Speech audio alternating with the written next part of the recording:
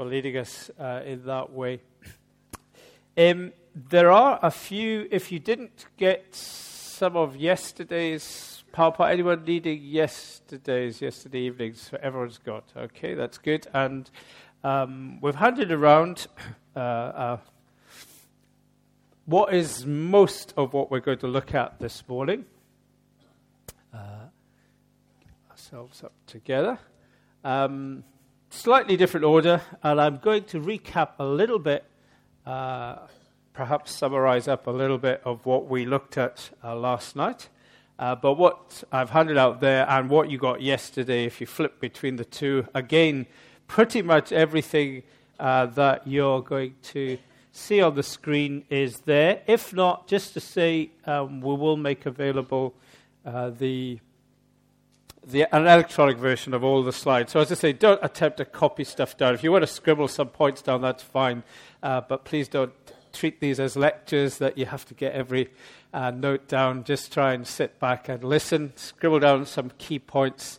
And as we've said, we are going to go into groups, try and watch the time and give us 15, 20 minutes in a group to pick up on what are the practical implications. That's really what the groups will be about. Now, if in the groups you come up with a question that you'd like to come back to me on, we will just at the end of the groups, before the end of the session, sort of come back together and I can pick up on any questions. And I would say as well, if while you're sitting there I say something and you think, I just didn't get that, can you repeat it? Just stick your hand up. I'm quite happy to stop, interact.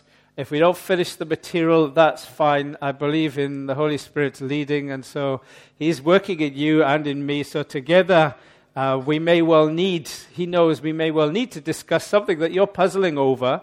And so don't feel at all embarrassed to say, hang on a minute, can you just recap that, or can I ask a question about that? So I'm quite happy for an interactive kind of style. These are not intended to be lectures in any shape or form, okay? So feel free.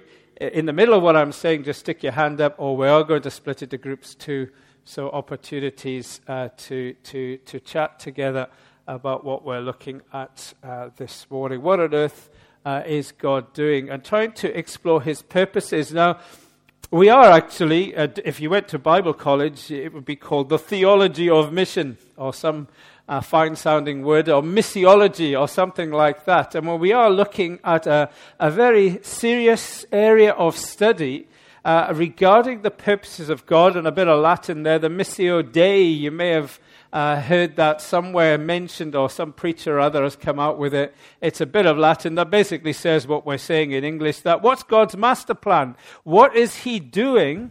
And our understanding and grasping that together is what we're about this morning. Now, why not start with reflecting on one or two serious things about what we're looking at?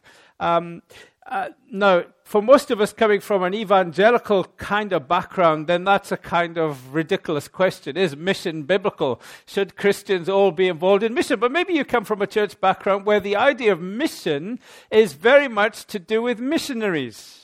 Now, the Brethren Church background I come from has had a tendency to think that mission is to do with missionaries. Now, thankfully, we've moved on from that, but maybe you come from another church background that has always understood that mission is what every Christian is supposed to be involved in. And I think there's been a huge right trend towards understanding that every Christian should be involved in mission. And then there's been the sort of question about, is the Bible missiological? And actually a realization that when you read the Bible as a whole, and we don't often read the Bible as a whole, we tend to pick little bits of it, but when you read the Bible as a whole, you understand actually the whole of the Bible is a missionary book. It is fundamentally about a God who Himself is a missionary God.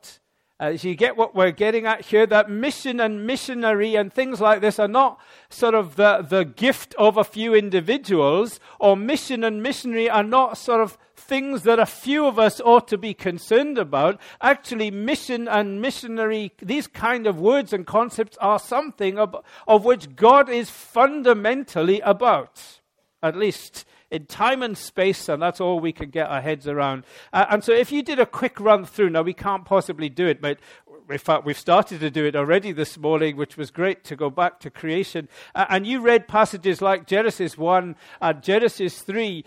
As we saw last night, God made humanity, and there's a great sense that Genesis chapter 1 leads up to the ultimate point was, let us make human in our own image, male and female. He made them in his image. You get that very real sense that the point of Genesis 1 is us. Now, it's not to make us feel proud, but it's actually to give us the dignity that we're supposed to have. God's intention with all that vastness of creation was to get to us. Then, of course, Genesis 3, we messed it up pretty badly. And at the end of Genesis 3, we are banished from the environment in which God places us, the Garden of Eden. And then we're going to come this morning to look at Exodus. But Exodus 3 verse 8 is an amazing verse where, do you know what it says in Exodus 3 verse 8? God talking to Moses, burning bush. And God says to Moses, I have heard the cries of my people, and I have, it should be underlined in your Bible, I have come down to deliver my people. Now, of course, God, in that sense, didn't come down in Exodus chapter 3. He then says, and you, Moses, you're the one to go and rescue the people from Israel. But we get sort of some words there that are really quite crucial. And as we go on through the Bible reading and get into the famous verse of John 3:16 and so forth, we realize that's exactly what God was going to do. He was going to come down.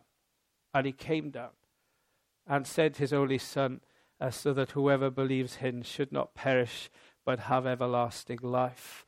A God who created us to reflect who he is, who sees us messing up the plan, chooses to come down. That's what mission and missionary is all about. Leaving where you are to go for the sake of others, to enable them to become what they were always intended to be. And so the Bible is mission. In fact, God is a missionary God. This is what God is about. Now, it doesn't limit God. God could be a lot more. I'm sure he is a lot more. But our tiny little minds can only take in so much. And as far as we understand time and space, ourselves and God, God is a missionary God. A God who comes to us in order to deliver us and to take us back to where he had always intended us to be.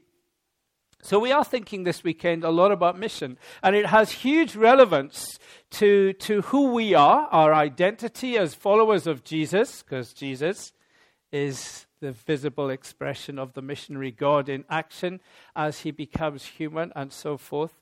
And there are lots of terms and words that we could stop and think about. I'll give you 30 seconds to do this. Sorry, it's always a bit of a rush. But so what do you understand by mission? Now, think about it for 10 seconds and then tell the person next to you what you've just thought. Okay, so I don't want you to think too deeply at this point. Just, what is mission to you? Just tell your neighbor, or in threes if you're sitting in threes so nobody gets left out. How would you describe mission? What does mission mean to you?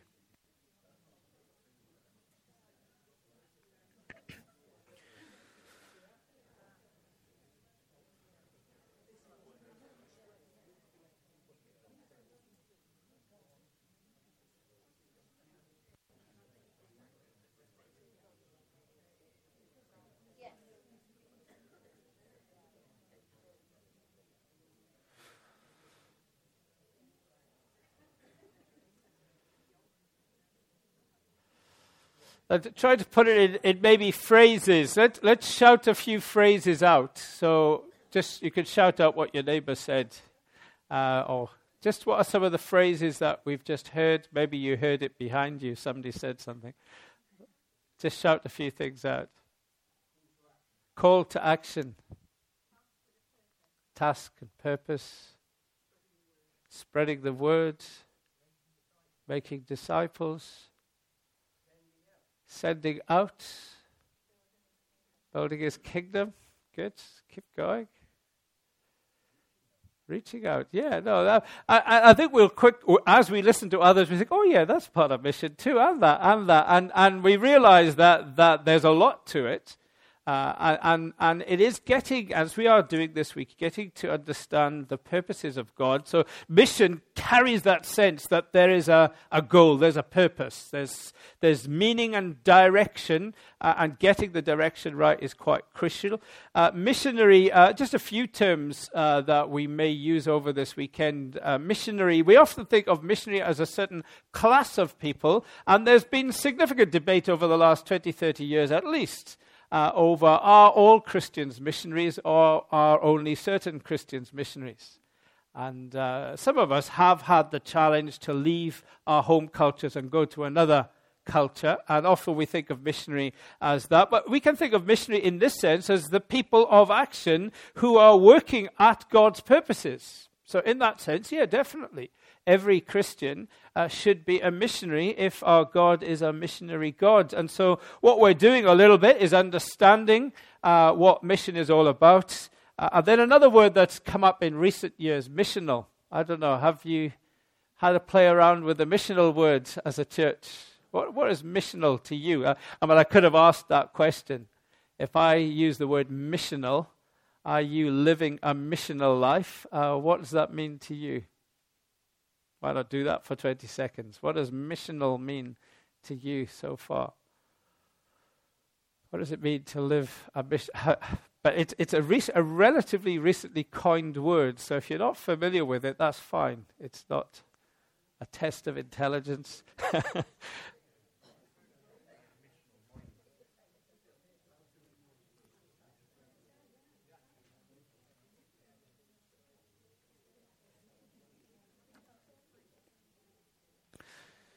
Okay, so it's a word that's become, and it's used in different ways, and it has become a whole movement. There are movements of churches that would describe themselves as missional churches, as a tribal characteristic, but it has something to do with trying to live out in daily life a sense of purposefulness, that my life is fully engaging with the purposes of God. And there's a sense in that is what we're digging at this weekend. How can we shape our lives, and how can we shape the church's life so that we are actually just lining up with God's purposes, the breadth of God's purposes?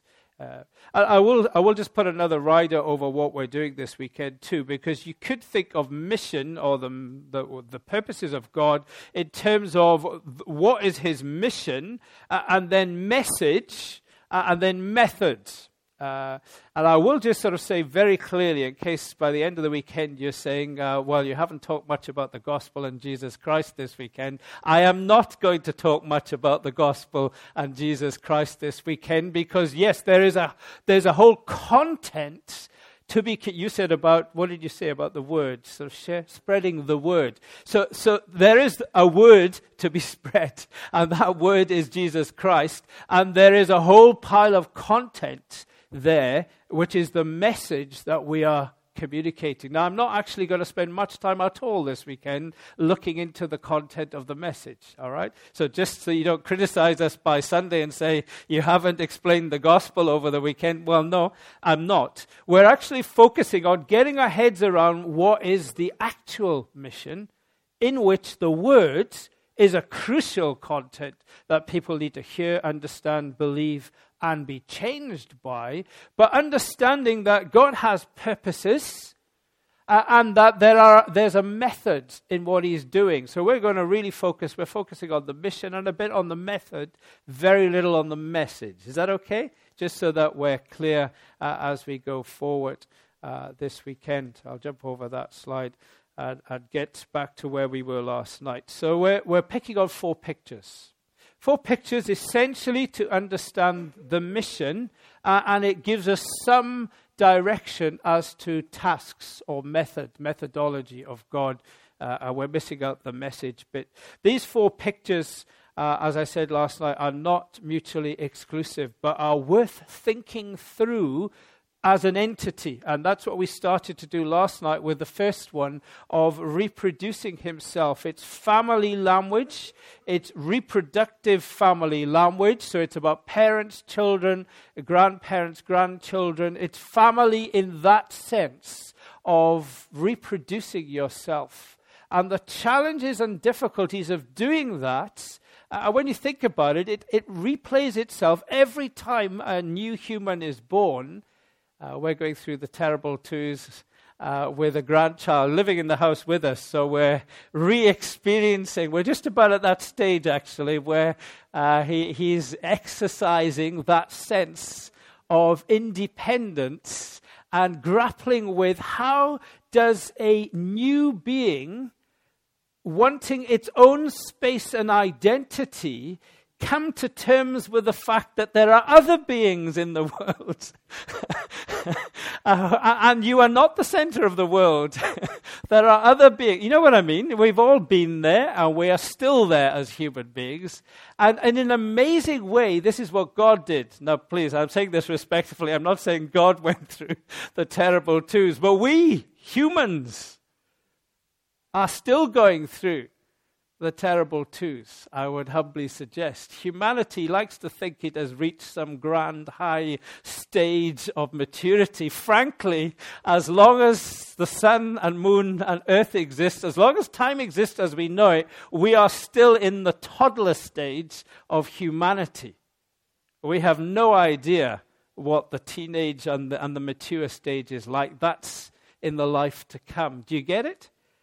As humanity, we're in the toddler stage. And look around the world and you see we're not much better than a bunch of 2 or 3-year-olds when it comes to maturity, even as nations, even with Brexit for that matter. I'm being a bit brutal here, but history has a horrible habit of repeating itself. Individuals balancing their personal space and self-centeredness with other-centeredness and sharing themselves with others. We're not good at it. We're still learning. Now, we're doing it as an individual. We're doing it collectively as humanity. And we get some idea of what's going on here. So God is working out this amazing plan of creating beings who reflect who he is. And so we are actually moving to becoming a new humanity. And that's what Paul talks about. A lot of these passages we didn't talk about yesterday, but talks about in Christ you are new creation. So there is something utterly new about us. But on the other hand, we are, in a sense, just becoming what we were meant to be, created to reflect the image of God. And the goal of mission.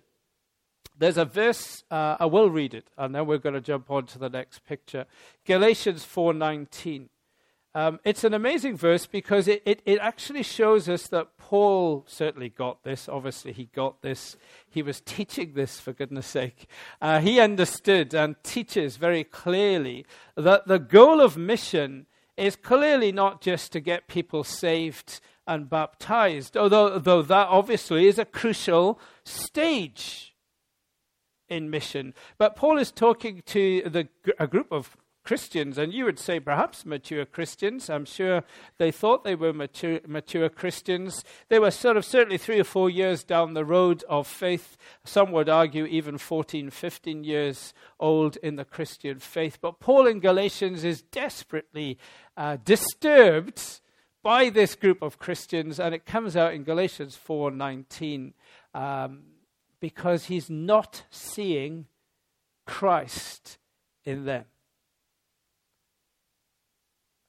My children, I am again undergoing birth pains until Christ is formed in you. Now, that's an amazing verse because it draws on 2 maternal concepts. The concept of a baby developing in a mother's womb and the concept of giving birth. Within that verse, 2 quite distinct and yet obviously linked. And Paul looks at his work in mission as the process of internally, like a mother bearing a child, internally developing Christ in other human beings. And giving birth to Christ. Do you follow that? So Paul really understands the purposes of God, and his goal as a missionary is to see Christ in other people. And until he sees Christ in the people that he's discipling, then he is in agony, in the agony of childbirth. You get the picture? So it's a painful process. And this is what church is supposed to be about. And I left you with a few questions last night. If you didn't get a chance, we have got the reflection sheets. I'll pass around in just a moment when we go to discussion groups to really reflect on that. Because I do think, and as a church in London, we're grappling with this. How do you organize church so that it actually produces Christ-like people? Not numbers on a Sunday, though that's part of it, because if you have no numbers at any day of the week, then you've not got a local church. So that's obviously part of it, but actually that's not the core of it. It's a means to an end. And the end is Christ-likeness in the nitty-gritty of daily life. So that was one of our thinking points that we got off the ground with last evening. Now, I'll just stop there for a second. I'm going to jump ahead anyway. But any questions or anything out of last night that somebody wants to make a comment on or ask a question about? Because we've done it very quickly, and I'm aware there are lots of loose ends there, and you may have a question on a loose end. Okay, that's fine. We'll move on. So that's the summary. It's about producing reflections of himself, forming Christ in us, with church being defined as an environment in which Christ is grown in one another. And transformation is the key word, internal transformation, which will show itself then obviously in behavior. But behavior doesn't happen like that. And if you're just working as a church on people's behavior patterns, then you're onto a loser, quite honestly. Our focus has got to be on internal transformation. People may not look good for a long time, but as long as they're growing and changing inside, it's okay. The external stuff let's be honest, most of us are still struggling with external stuff that hasn't changed, but may change by God's grace. Transformation. I thought it would be valuable to reflect a couple of deeper things, and then jumping to the second question, which we've already introduced to. I really love this quote by, well, it's actually not a quote from Balthasar, but somebody summarizing. Here's a Roman Catholic theologian, I say of the last century, but not that long ago, who reflected very deeply on what it means to be human. And put it like this, that without God, there can be no human person. Not merely in the sense that it is the divine creative power and word which brought human persons into existence. That's creation, and we understand that. Not only in the sense that human persons, in some deep, mysterious sense, are the image of God. And we've reflected on that. So God made us, and he made us to reflect himself. And we may have thought, well, that's it, surely. But he adds a third point. And I think this is absolutely vital for us today to get our heads around. That not only were we made by God and made in his image, but the third point he adds, but in the sense that it is relationship to God as transcendent source and goal that actually calls forth from each of us our unique selfhoods. Now, you've got it, you'll get it in writing, and those of you who like thinking away at some sort of difficult paragraph that has got an awful lot in it can have a think at that. But just putting it in, or rather summarizing it in sort of three key points, it's not just that God created us, or that we are made to be like him, but that we have to be plugged into him, relationship with him, to be human. And that's the bit that our society and world just is so far away from. because he doesn't even believe that God made them or that they're made in his image, and they're not plugged into him. And that is why humanity is constantly evidencing in humanity, is because we can only be truly human when we are in relationship with him. When we are out of relationship with him, we actually begin to disintegrate as beings. That's the crucial point being made here. That it is, you cannot be human without a connection to God. Now, there's a lot of implications to that, and I'll leave you to think out the implications of that for humans, for society. But I think it's a really crucial point to get, that it's actually a connectedness to God that makes us human, not just because we were made like that. It's a dynamic thing. In space and time, you have to be plugged into God. Otherwise, you deteriorate as a being, ultimately, into ultimate, whatever. Hell is the way the Bible describes it, of being separated from God forever. You cannot be. Interesting to think about that. But we're thinking about the positive dimension of that. And the second picture then we're looking at this morning is the way that God has revealed himself. Now, I'm going to jump over quite a few of the slides that I put up because we've sung them. That was brilliant this morning. Because not only did God make humans in his image to reflect himself, but he actually created everything to in one sense, reveal himself. Now, as we have been thinking about and singing about, and we actually read Psalm 8. There's Psalm 19. There are a number of Psalms. And then the book of Romans picks up on this truth that everything around us has a purpose. That's why science is so exciting when properly done in relationship to God, because everything around us reveals something of the nature and character of God. So God is a revealing God. God is a God, his purpose is to self-disclose. That's his desire, constantly to introduce himself to you. And so as we look at nature, and we've done that already in song this morning, and then as we then go through Scripture, and I could have picked on any character, but the character I love most is Moses, so we'll go to Exodus 3, and if you're flipping through in the Bible, feel free to flip through. I think it's a good habit to just keep finding passages of Scripture, because other times then it's easier to get them. So Exodus 3, we've already referred to it, Moses and the burning bush experience where God says, I have come down to deliver, to rescue my people. As part of that passage, Moses asks that question, well, who are you, God? If I go to the Israelites and say, God has said, which God? Who are you? What is your name? And we get this amazing revelation.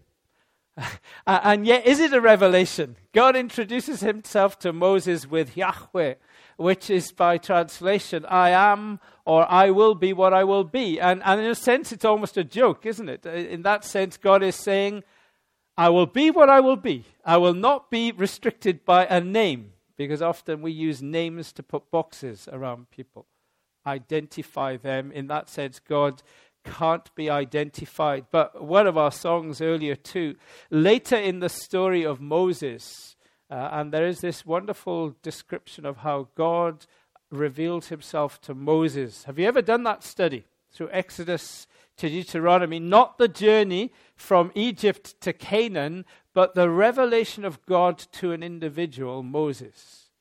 The relationship between... Remember, Moses, in the end, God describes him as a close friend. Moses and I, face to face. So actually, the Pentateuch is about God revealing himself to an individual as well as to a nation. I am who I am, the compassionate, gracious God, long-suffering, ever faithful and true, remaining faithful to thousands of generations. And it's important to get this contrast because the next bit is quite challenging. Remaining faithful to thousands of generations, but holding accountable the wrongdoings to the third and fourth generation. And there's grace and mercy within that. God doesn't punish for thousands of generations, but his love is through the thousands of generations.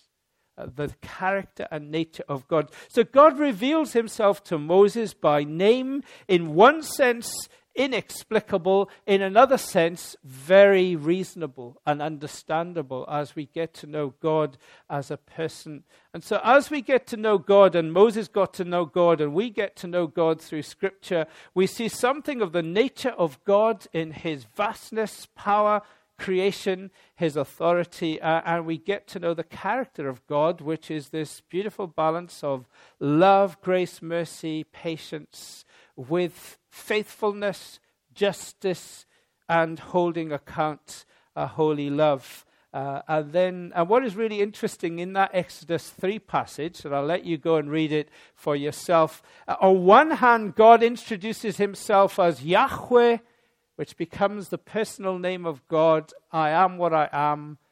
That whole beautiful paragraph of compassionate, gracious, merciful, just. But then he also says something else to Moses. He introduced himself to Moses in another way. Can you remember? In that same passage in Exodus 3, he says the classic introduction of God. I am the God of Abraham, Isaac, and Jacob.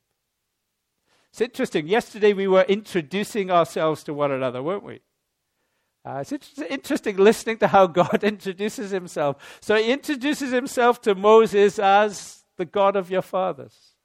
God of Abraham, God of Isaac, God of Jacob. And very, very quickly we see that God is a God of relationships. On one hand, he is unknowable. I am what I am.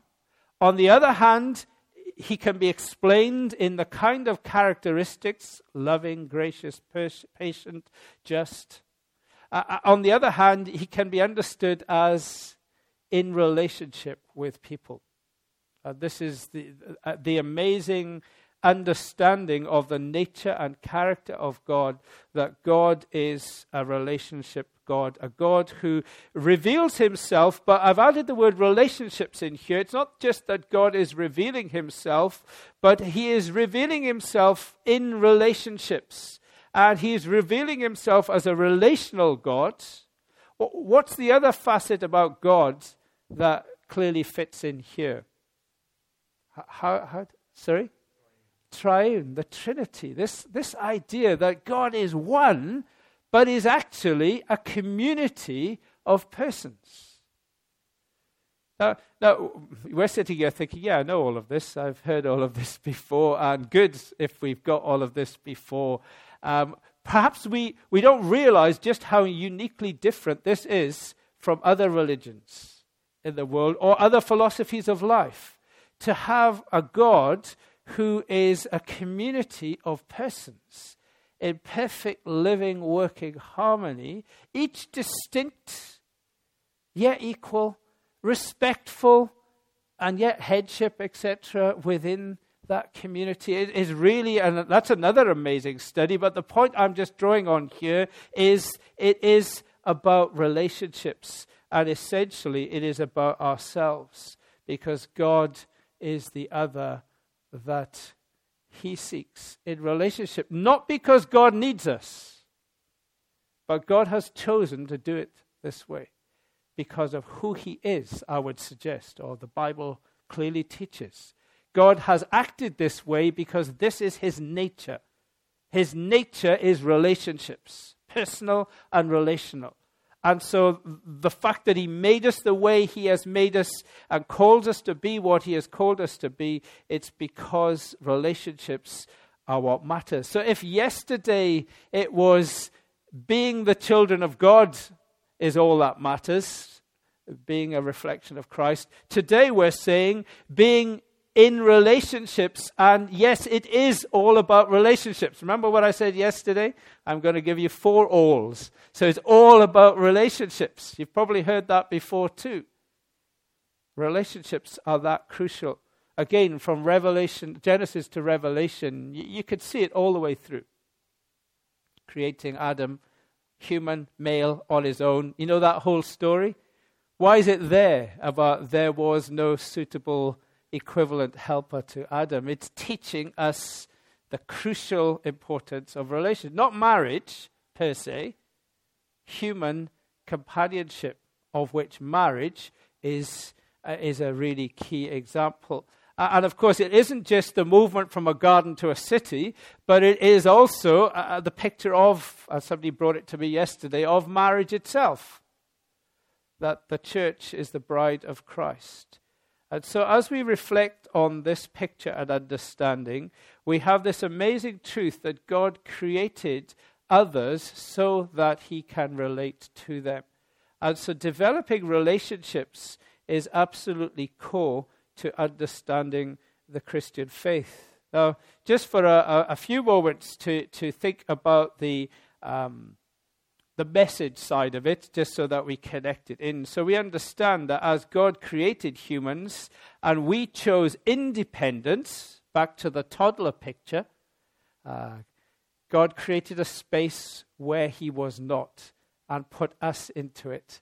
And we decided that we were God's and it was our space, not God's space. You get the idea? We fell, we fall. We continually demonstrate that. And then God becomes human in order to make that reconciliation possible. That's the bit we're very familiar with. The bit that we're focusing on this morning is the crucial nature of relationships. And understanding, therefore, that to function in relationships, having restored our relationship with God, if I may maybe jump to the task, and then we'll split into groups pretty soon. If it's all about relationships, and if God created us humans in order to enjoy a relationship with us, then mission is about growing in my relationship with God and enabling others to grow in their relationship with God, because, and there's a purpose in that, because God is revealed through relationships. I do believe, because of the nature of creation, that all relationships reveal something of God to people. So a good marriage, a good friendship, a good peaceful relationship between communities, whether they are Christians or not, reveal the nature of God. Do you follow that? Okay, God is revealed through relationships. So if I am living in really good relationships in my workplace, in church, in family, then the very fact of demonstrating working relationships, I am revealing God to people. Now, that's not all there is to it, but that is a crucial part of it. And it begins to help us see just how life can be totally lived missionally. Constantly revealing God, in this case focusing on relationships. So let's, could you pass those round? And let's maybe just at this point just go into groups and allow a bit of feedback and discussion. How are we going to do the groups? Who are the ones, or Trish, do you have some idea?